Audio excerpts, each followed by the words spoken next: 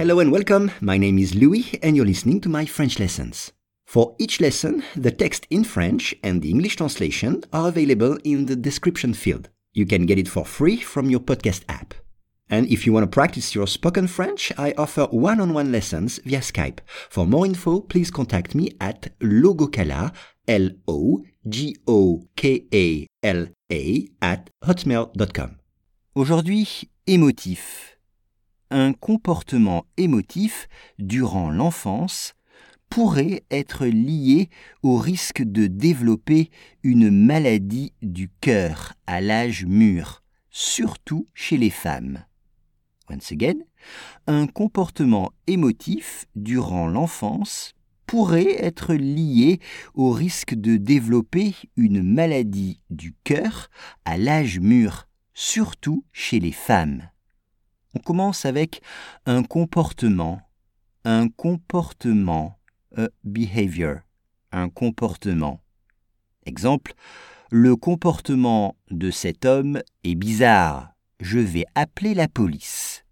Le comportement de cet homme est bizarre, je vais appeler la police. Et on dit adopter un comportement, c'est-à-dire avoir un comportement. Ou se comporter. Adopter un comportement, c'est se comporter, to behave. Émotif, en anglais on dirait emotional, en français émotif. Exemple, cet enfant est émotif, il pleure tout le temps. Cet enfant est émotif, il pleure tout le temps.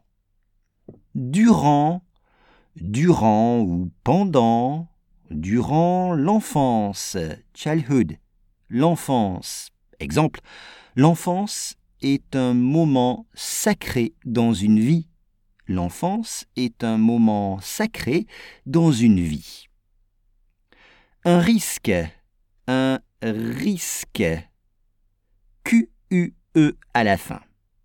Exemple, vivre, c'est prendre des risques. Vivre, c'est prendre des risques. Et on parle d'un risque non nécessaire, ou plutôt d'un risque superflu. Cela veut dire un risque qui ne devrait pas être pris. C'est un risque non nécessaire.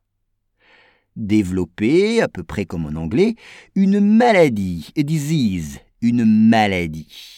Exemple, à l'hôpital, les gens ont souvent une maladie. À l'hôpital, les gens ont souvent une maladie. Ici, c'est une maladie du cœur. Le cœur. Heart disease, une maladie du cœur. À l'âge mûr. À l'âge mûr, c'est-à-dire quelqu'un qui n'est pas vieux, mais qui n'est pas jeune, il est entre les deux. C'est l'âge mûr, 40 ans, 50 ans, c'est l'âge mûr. Surtout chez les femmes. Surtout, especially, surtout chez les femmes, especially in women, surtout chez les femmes.